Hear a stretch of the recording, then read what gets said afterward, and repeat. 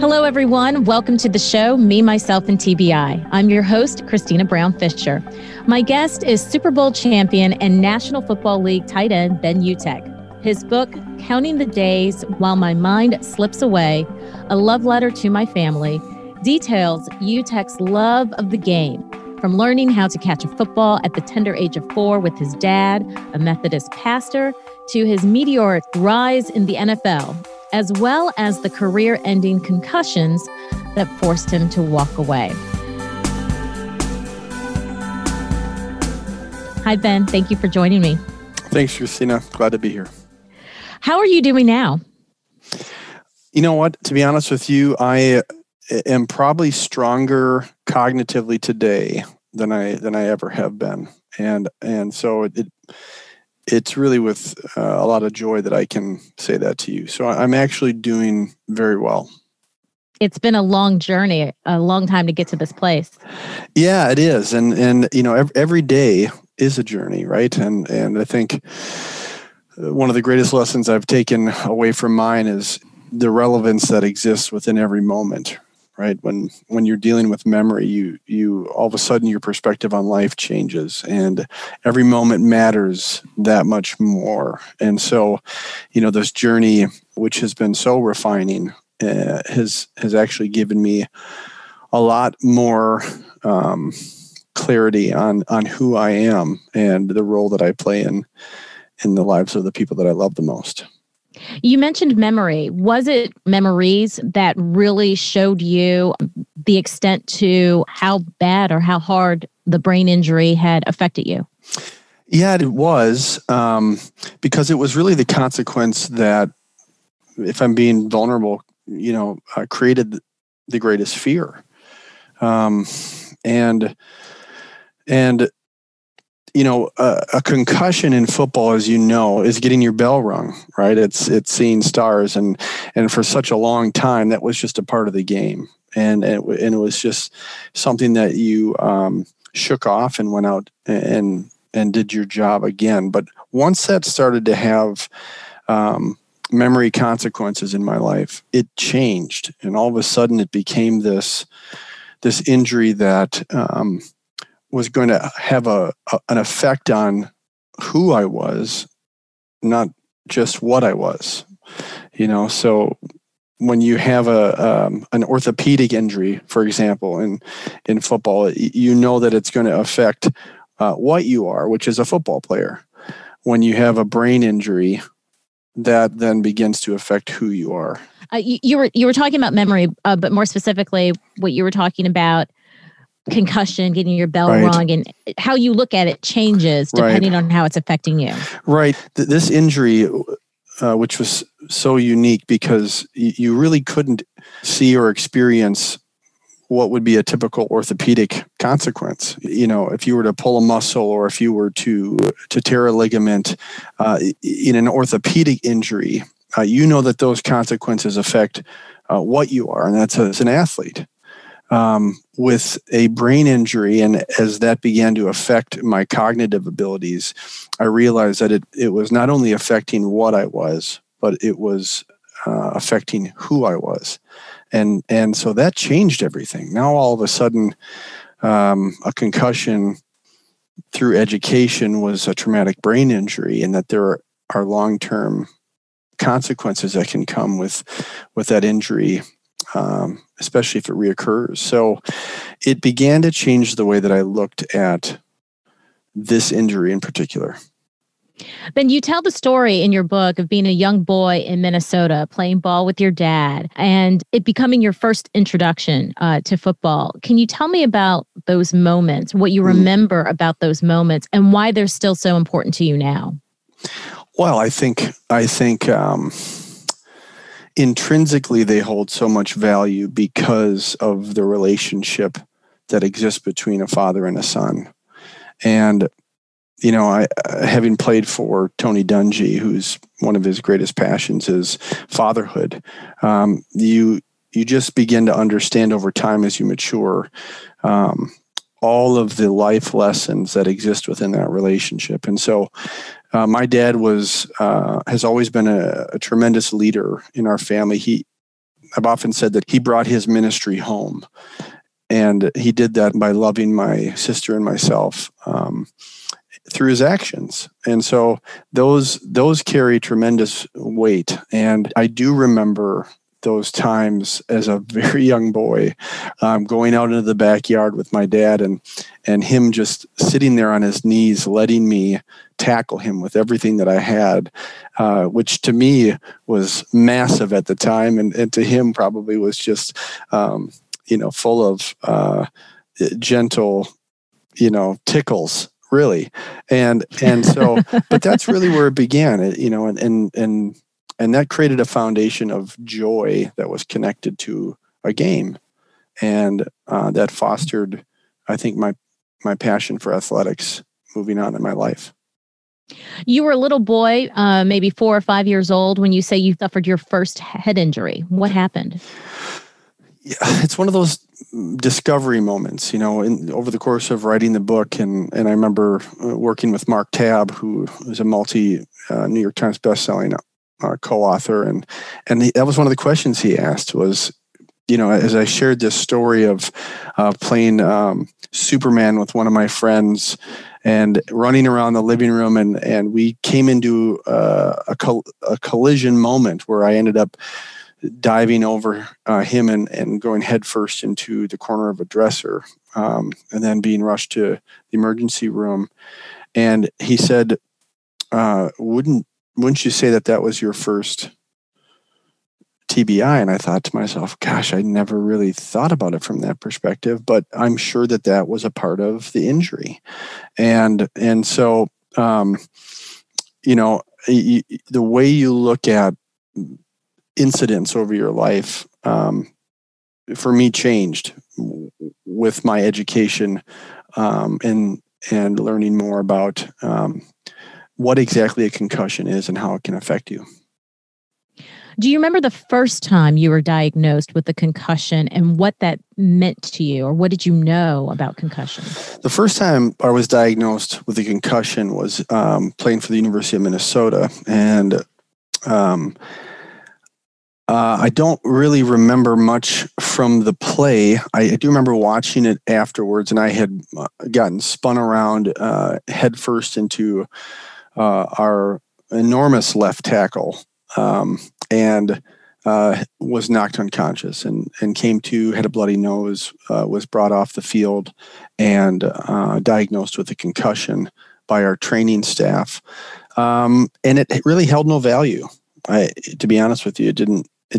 What do you mean? Well, there was no, at the time, there's no real understanding of, what a concussion is, let alone how can it negatively impact your life over time. And so that happened on a Saturday, and I was back practicing on Monday, and I didn't think twice about it. No downtime, no downside, and in that situation, I don't really remember what symptoms I was facing, but headaches and sensitivity to light and some of the things that are pretty common across all concussions in football, that didn't really measure up to anything meaningful.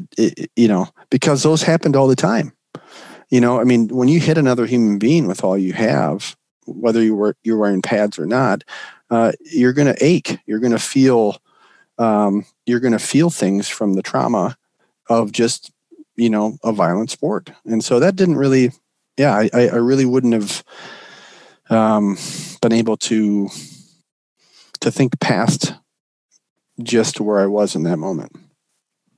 When I was reading your book and I was trying to keep track of all of the injuries, because there were many besides the concussion. There was the broken pelvis, the broken ankle. I think, were there torn abs as well? Oh yes, yeah. That was a sports hernia that turned into two.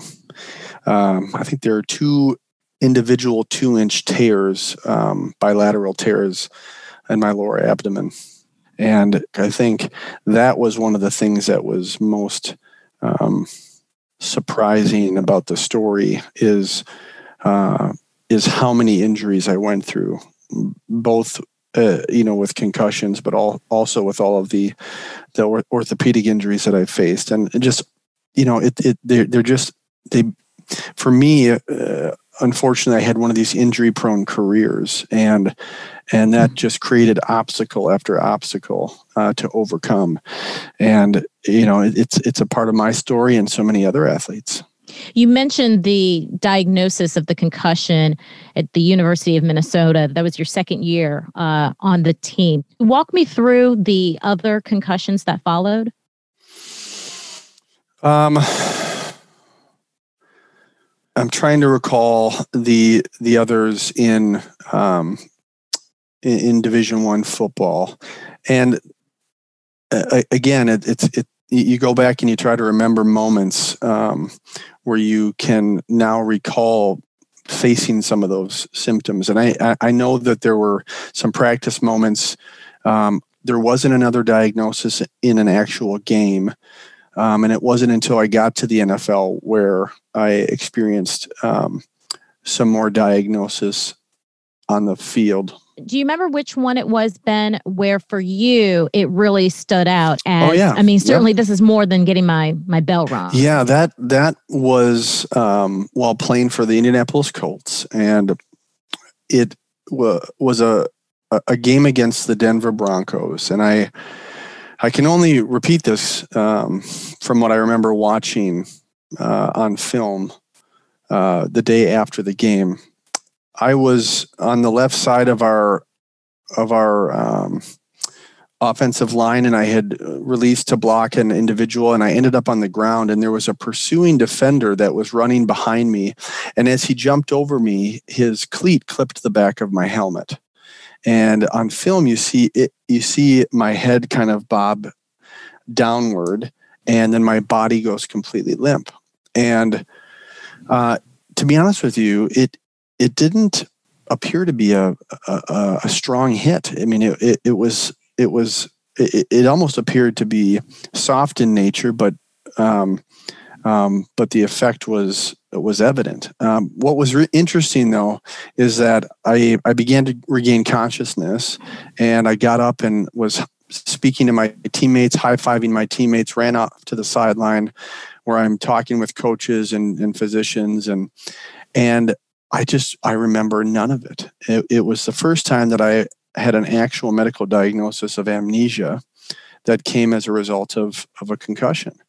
And so it's really hard to put into words what it's like to experience that. You're walking into a meeting room a day later, and you're watching a play that doesn't exist in your memory at all.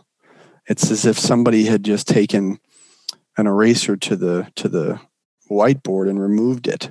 And so that was the concussion that for the first time changed the way that I began to look at this injury. Were you scared at all? That's a really good question. I don't remember in that moment feeling scared. I do remember over the next 3-4 years of my career and recognizing some of these cognitive weaknesses present themselves, that there were moments where my wife and I, just sat there in quietness, just looking at each other, saying, wow, did that really just happen? Or surprised that I couldn't remember something so significant in our lives. And those are the moments I think that, began to create, I think, some authentic fears for the future. And then obviously that was all happening over the course of the concussion crisis. So all of this information now is coming out about, potential long-term effects and the dawn of the CTE diagnosis, and now the chronic traumatic encephalopathy. Right. And so now all of these medical scientific truths are which are being distributed through multiple media outlets are now beginning to kind of shape how you look at the injury. Can you provide context in terms of what you knew and what players as a whole knew versus how it was being addressed by management, by the organizations? It'd be fair to say 10 years ago, 10 to 12 years ago, and before that there wasn't a lot of medical information provided to players, even though outside of athletics, there was quite a bit of information on traumatic brain injury and the effects, both short and long term, that can have on an individual. And so as I was heading towards retirement after my last concussion and spending a lot more time with physicians, neurospecialists in the medical community, and spending more time researching, I learned so much more about the injury than was ever really presented within any organization. At the same time, I would say with sincerity that I had the greatest respect for our medical staff and training staff, and have never to this day, as you know from reading my book, believed that there was any kind of nefarious behavior that was happening intentionally. I think it had a lot to do with just the culture of the sport. Yes, that is noticeable about your book. It seems as though you don't necessarily hold the NFL responsible or accountable. I've just chosen to, I want to have a pro-brain, pro-game message. That's always what it's been about for me. I chose to... How do you do pro-game and pro-brain? Well, I think you have to embrace the beauty of the sport. I think when you look at what kind of a platform it's provided for so many individuals, especially the underserved young male adult youth of our country, when you listen to the stories of what so many of those men who grew up without fathers, but will tell you that the coaches that they had in high school and college and beyond played a father figure role in their lives. And I just think that there's so much benefit to the sport. And so with where we've come since that time and the education that exists now, I think it gives us a great opportunity to find balance, right? We know that this is a tough sport. Okay, it's not just brain injury; it's all injury, and it's the reality that I think the average career is 3 years, right? It's not. It's a dangerous and rough sport. So if we can create a platform where we're fully educating the athletes, we are fully protecting them, and taking care of their medical needs, then I think as fans, we can continue to enjoy watching.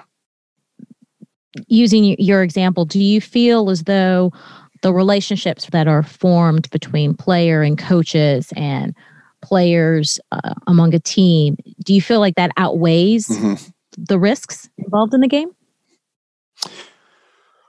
Well, I guess it depends on how you approach risks.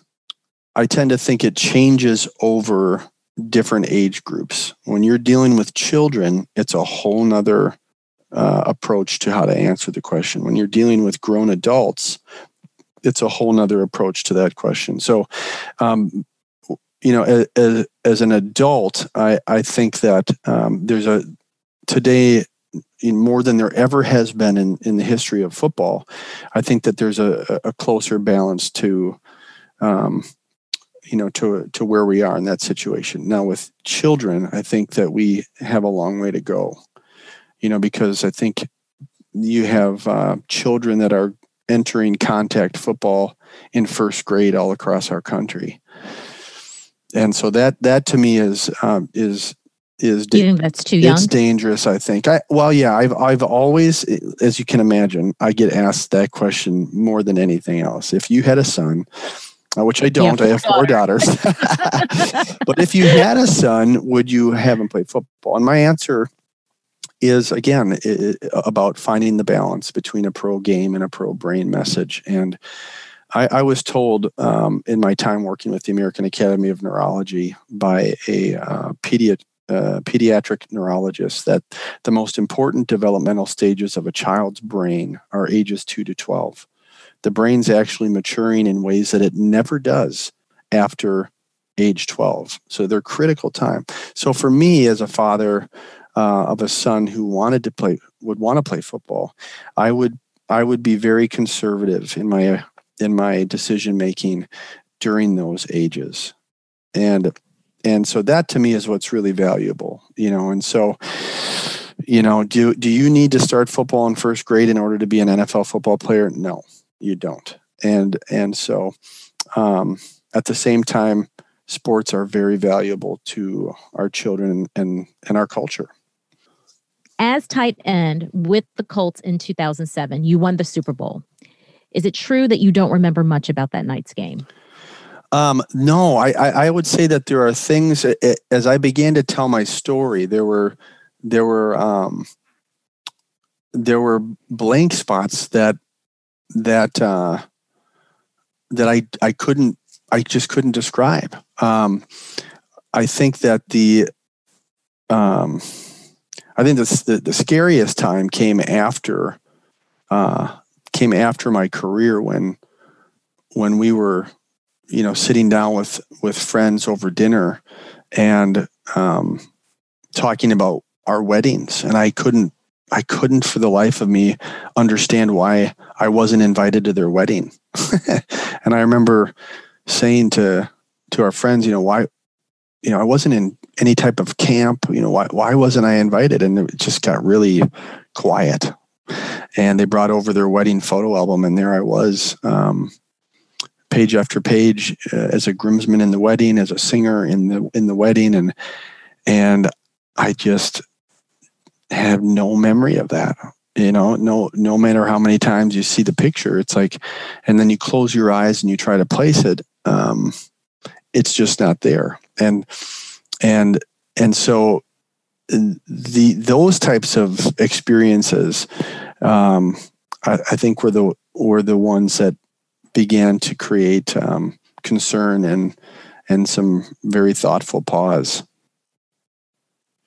Did you find yourself, Ben, when situations like that arose, did you later find yourself maybe not wanting to engage as much with others? Yeah, I mean, if we're being completely frank about it, I would say that it's really, were you becoming depressed at all in your life, right? Because clearly multiple concussions can have behavioral health consequences, and so what happened for me, and everybody's got their own story and experiences. I think for me, my faith was an integral part of helping me find purpose through all of that. But I'd be lying to you if I didn't share that when you're not functioning cognitively, when your executive functioning, right, your ability to process information in real time is slow and inadequate, you lose your patience and you get very down on yourself. You lose self-confidence and self-esteem. And if you don't have the communication or emotional, intelligence to understand what's happening, all of a sudden you have days where you just don't want to get out of bed, or you spiral out of control, or you snap at people because you yourself are having a difficult time processing the information. All of those things, I did experience on different levels. I know for myself, after my TBI, there was a very long period of time in which I withdrew from friendships, from conversations, period. Part of it would be because of just, quite honestly, overstimulation. I couldn't track and follow a conversation Sometimes with one person, it was even worse if there were multiple people. And then other times I just was embarrassed by the fact that I may not have remembered something that they mentioned a couple days ago or a couple hours ago. And the safest place to be was by myself. No, I totally can understand what you were going through. And again, it kind of goes back to just really being blessed to have a support system around me, with my family, my wife, with other passions that were a part of my identity that I was practicing at the time, with music and with some of the things that I wanted to pursue. Those all played a role in helping me come back. After spending 4 seasons with the Indianapolis Colts and another 2 with the Cincinnati Bengals, you left. Why was that the right time for you to go? Oh, there's a lot of factors in that decision. I think probably most importantly is family. We just had our first daughter, and that began to change the importance of the future. And so that played a role into that decision. Also, it began to become apparent that my concussion history was going to be a concern for any new team to take the risk. And so there were hurdles within the the scouting of NFL talent that made it very difficult to continue. And for me to continue would have meant basically agreeing to waivers that would release responsibility because of any future concussion in the future. And I just didn't want to play those games with my life. So it just became the right time to do what was best. It's a little difficult for me to understand how players didn't know or recognize the risk of head injury in football, given all that was already out there about traumatic brain injury. Plus, you're repeatedly slamming into one another. That cannot be good for the body. Right? Yeah. Can you explain to me why there was still this lack of understanding of the impact of the head injuries among the players? Well, I think that there's responsibility on both sides, right? This is now your profession. A little bit different in youth sports and in college. There's much more of a familial or parental environment that's created within, the coaching relationship with coaches and trainers and whatnot. Players aren't typically going into any sport. They're not going into those scholarship years or those contractual agreement years, studying medical history of all the injuries that they're gonna face, right? We're not all pre-med and trying to to really understand the anatomy of the body and what it can impact it. So I think that part of that is just kind of this this culture of negligence, right, on both sides. We as players, I was negligent to do any discovery on any injury that I had and or faced, and so at the same time, I think that we could have had more information provided, through staff that maybe has more of that information available. Ben, you are now an advocate for brain injury awareness for anyone affected by brain injury, not just athletes, but particularly as a former NFL player and given your experience, is enough being done to protect players? So I I genuinely believe that we have come a very long way. And I think that you are seeing the positive impact that the focus on this injury has created across the country. It's really quite amazing because you now have parents and coaches and teams at every level now that have to go through statewide legislation, right? That is designed to educate and to hold people in position accountable, for the health and wellness of student athletes. And so I do think that we've come a very long way. I would say that the other side to that answer is that we have to continue to grow every single year. So have we come a long way? Yes. Can more be done? Enough? Is it enough? No. And I don't know if we'll ever say that it is enough, because we're constantly going to be learning more and more, and more data will come in and we'll learn more. And so what are we going to do with the new information? And so I hope that we continue through advocacy, finding new ways to elevate player health and safety. And, that's our job as advocates, as champions for the cause, to be able to continue to drive that momentum forward. In your book, you write about being driven to the point where you felt you needed to document the symptoms that you were experiencing following your concussion. They included random headaches, according to your book, dizziness, sleeplessness, night sweating, loss of balance, fatigue, nausea, hard time driving in a car, snapping at wife. How did you get past all of this? Oh, man. It's interesting hearing you recite those, because I haven't read that book in a long time, and it's and you're not experiencing any of those things anymore. No, but you when you say them out loud, I'm kind of reliving them now in the moment. I needed to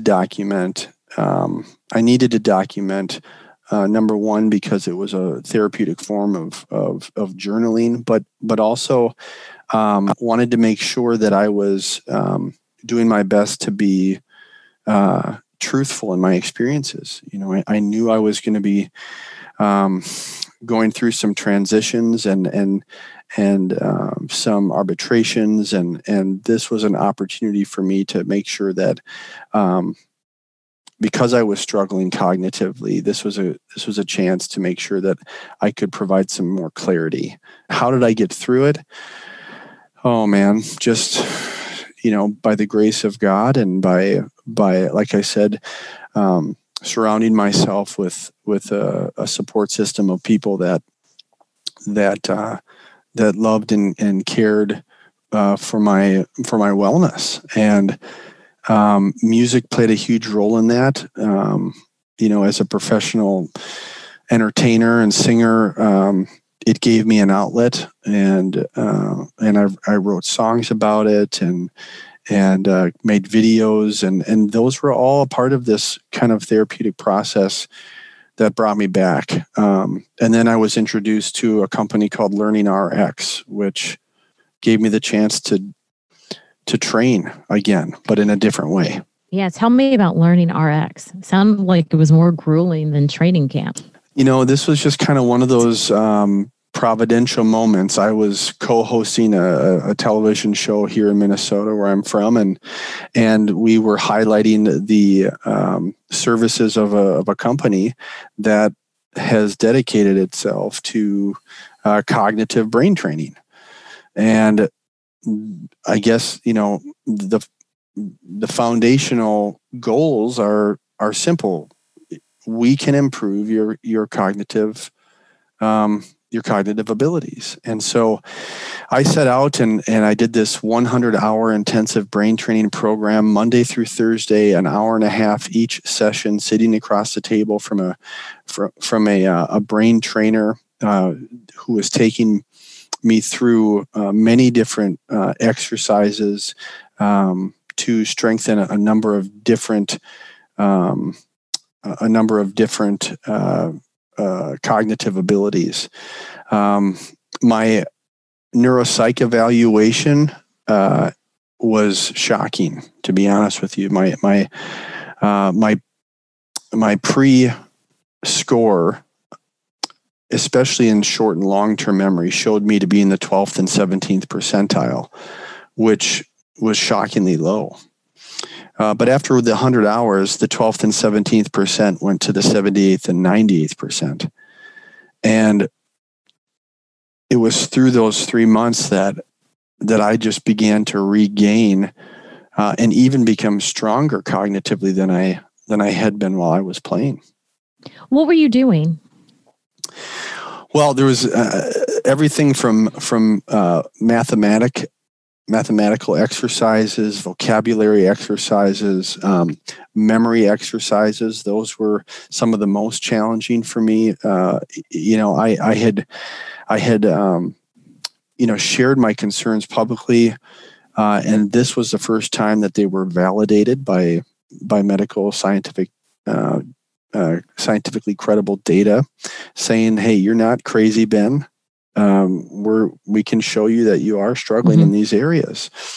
And that ironically gave me a lot of peace. Like, you might think, wow, to get those low test scores back, wouldn't that make you feel even more scared?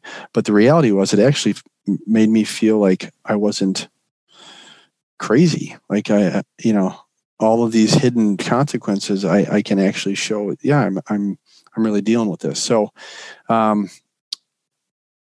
we did one exercise that was for short and long-term memory, and what they would do is they would give you word distribution. They'd give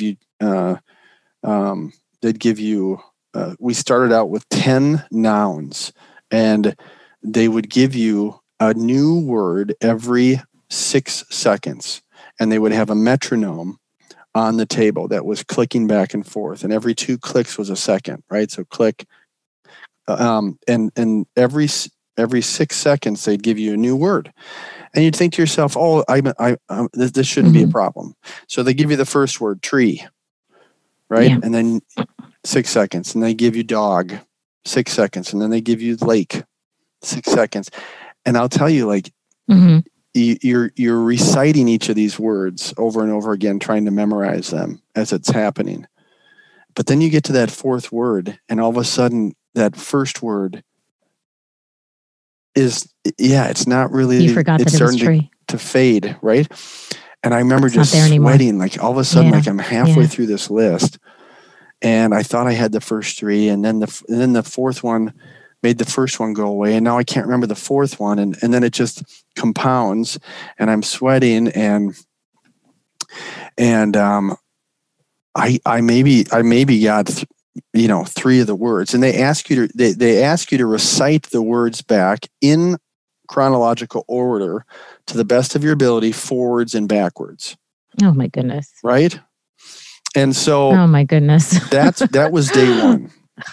Right. So wow. Day 90, I was able to recite back 25 words, not only nouns, but adjectives and verbs, forwards and backwards. And they were distributed every 2 seconds. I mean, that's how amazing the transformation. Yeah, that's impressive. Yeah. And you felt like what you were gaining in those sessions, they transferred to the rest of your life outside of the therapeutic setting? Yes. Oh, that's great. 100%. Yeah. And a part of that too is just what happens. See, what happens over the course of the 3 months is moments of success. It's winning, right? Yeah. You plateau, and then all of a sudden one day you come in and you're better, and you excel, and you win at these exercises, and then you plateau, and then you win, and you succeed. And you're doing it all along with a personal relationship with another human being across the table. So you're having to have a relationship with that person. You have to communicate with that person. And so a number of things are happening over the course of this. It's not just the exercises. It's relationship managing. It's confidence and self-esteem building, right? All while helping you strengthen injured neural pathways and even the creation of new neural pathways, so the retraining of how you do certain things, right? And so you begin to start applying all of those tactics, even subconsciously, and you come out of it a more assured individual. So as you do better, you feel better, and then you continue to do better. Exactly. And it's not just this, it's not subjective. I mean, I think that's one of the issues people have with concussions is that the injury comes across as such a subjective injury because everybody's experience is different. So how do we really believe, when we can't see? Well, it was tangible. This was objective, and it put a little bit more meat on the bone, and that goes a long way. Ben, you talk about being fortunate in that you had an identity outside of football, your professional singing career. For so many people who have been sidelined by traumatic brain injury, what sometimes makes recovery worse is knowing that they won't be who they were before. Maybe they can't work again, or they can't work in the same job, have the same role. How did you grapple with having the identity of an NFL player, a Super Bowl champion, stripped from you? I think that it was growing up in a family that told me that my self-worth was greater than a game. That gave me opportunities to discover more layers to my identity. And that's priceless. And unfortunately, there are so many that don't grow up in those types of environments and aren't given those types of truths that create powerful purpose. And so when you remove the game, right, which they have made their entire identity, we experience tragically, unfortunately, we have experienced what that can do to an individual. But for me, it was finding that my identity is much more than just as an athlete, and that as humans we have such incredible potential within the purpose that we really exist for, and that gives people hope, right? And that's what we need in this type of a situation. When a career ends, when one door closes, another door will open. But you have to have hope in that. You got to believe in that, and you got to be willing to walk. Do you ever have regrets about your career? No. Do you think no? I would go back, however, and change the way I played the game. I played very tall. I'm a tall player anyway. I'm 6'7", but I played tall. And what does that mean, play tall? It means that I did a poor job of protecting myself. As a tight end, we run across the middle and open ourselves up to linebackers and safeties, the big hitters on the football field. And so when you look at some of the great wide receivers, some of the great tight ends, and we had them on our football teams, they had such a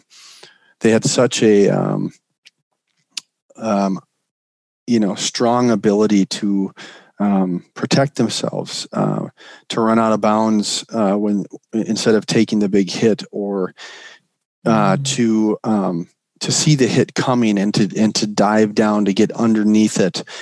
And I was not good at that. I see. I ran tall, I caught tall, and I went down tall. It just means I gave people a lot to hit, and I took some massive hits. And so I would, I would go back and change some of those things, and again, I wish I went back and did a better job of understanding, some, more about what the injuries are that you do face in this game, and what do you do about it when you do face that.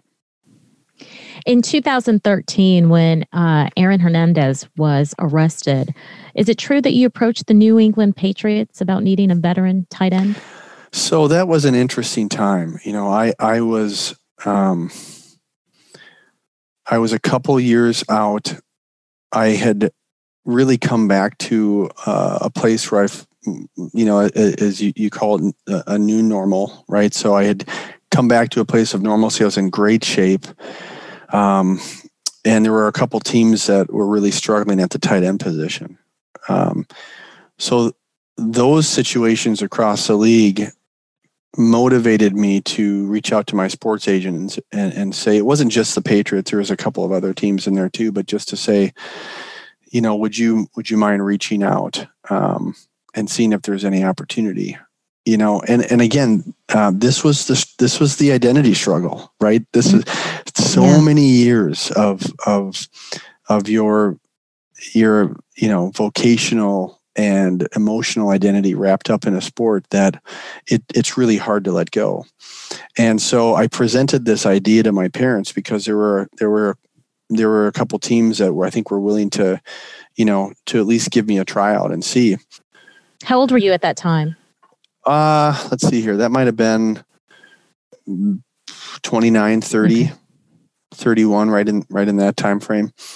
And I remember sitting down with my parents and my wife and telling them that I reached out and had this conversation and that there was some response, and my dad, just without really any hesitation, said, if you decide to play again, I won't watch a single game. That's a powerful statement. And that's the guy that I remember, getting on his knees and letting me hit him as hard as I could, right? And so it was the last nail in the coffin. It was kind of like, gosh, okay, thank you, Dad, because that really, you kind of brought me out of the clouds and back down to reality. And so, it's one of those situations in life that is, you have to go through, right, in order to grow. Ben, you've described your book as a love letter to your wife and 4 daughters, as a way to preserve memories, even if they one day slide away from you. Do you still feel that way today, that you might one day forget everyone? I think that the fear, I should say maybe no longer fear, the sadness that that reality exists is still there, 100%. I mean, who would ever want to go through that? I mean, being an advocate for brain health and just experiencing the caregivers that are going through dementia with their loved ones, or Alzheimer's, or Parkinson's, or Lewy body. I mean, you just can't. You can't fathom what it's like to go through having your loved one there physically, but the essence of who they are slowly deteriorating before your eyes, right? So, I pray that the work that I've put in cognitively will now give me the opportunity to store memories better moving forward, and that chronic traumatic encephalopathy won't play a significant role in my future. But that's all uncertain. And so, because of that uncertainty, I would be lying if I didn't say that there wasn't some sadness that I feel if I begin to think about what that experience will be like for my family. Ben, for our listeners who don't have the superstar, super athlete background that you have, but they are certainly struggling. They have endured a traumatic brain injury. What are the words of encouragement? What are the things that you would say to someone to press ahead and move forward? That you matter. That you matter. And I mean that with a deep level of love and compassion. You matter. You're significant. You were created for a purpose. Okay. And that there is no difference between me as a very lucky Super Bowl champion, and you. We are one and the same because we have a heart that beats and a mind that functions to do great things in this life. And so, don't let an injury define who you are. Let the way you respond to the injury define who you are. Ben Utecht. The book is Counting the Days While My Mind Slips Away, a love letter to my family. It's about faith, it's about football, and it's about family. Thank you so much for joining me today, Ben. Thank you for having me. Real pleasure. To order a copy of Utecht's book, please visit the Me, Myself, and TBI website.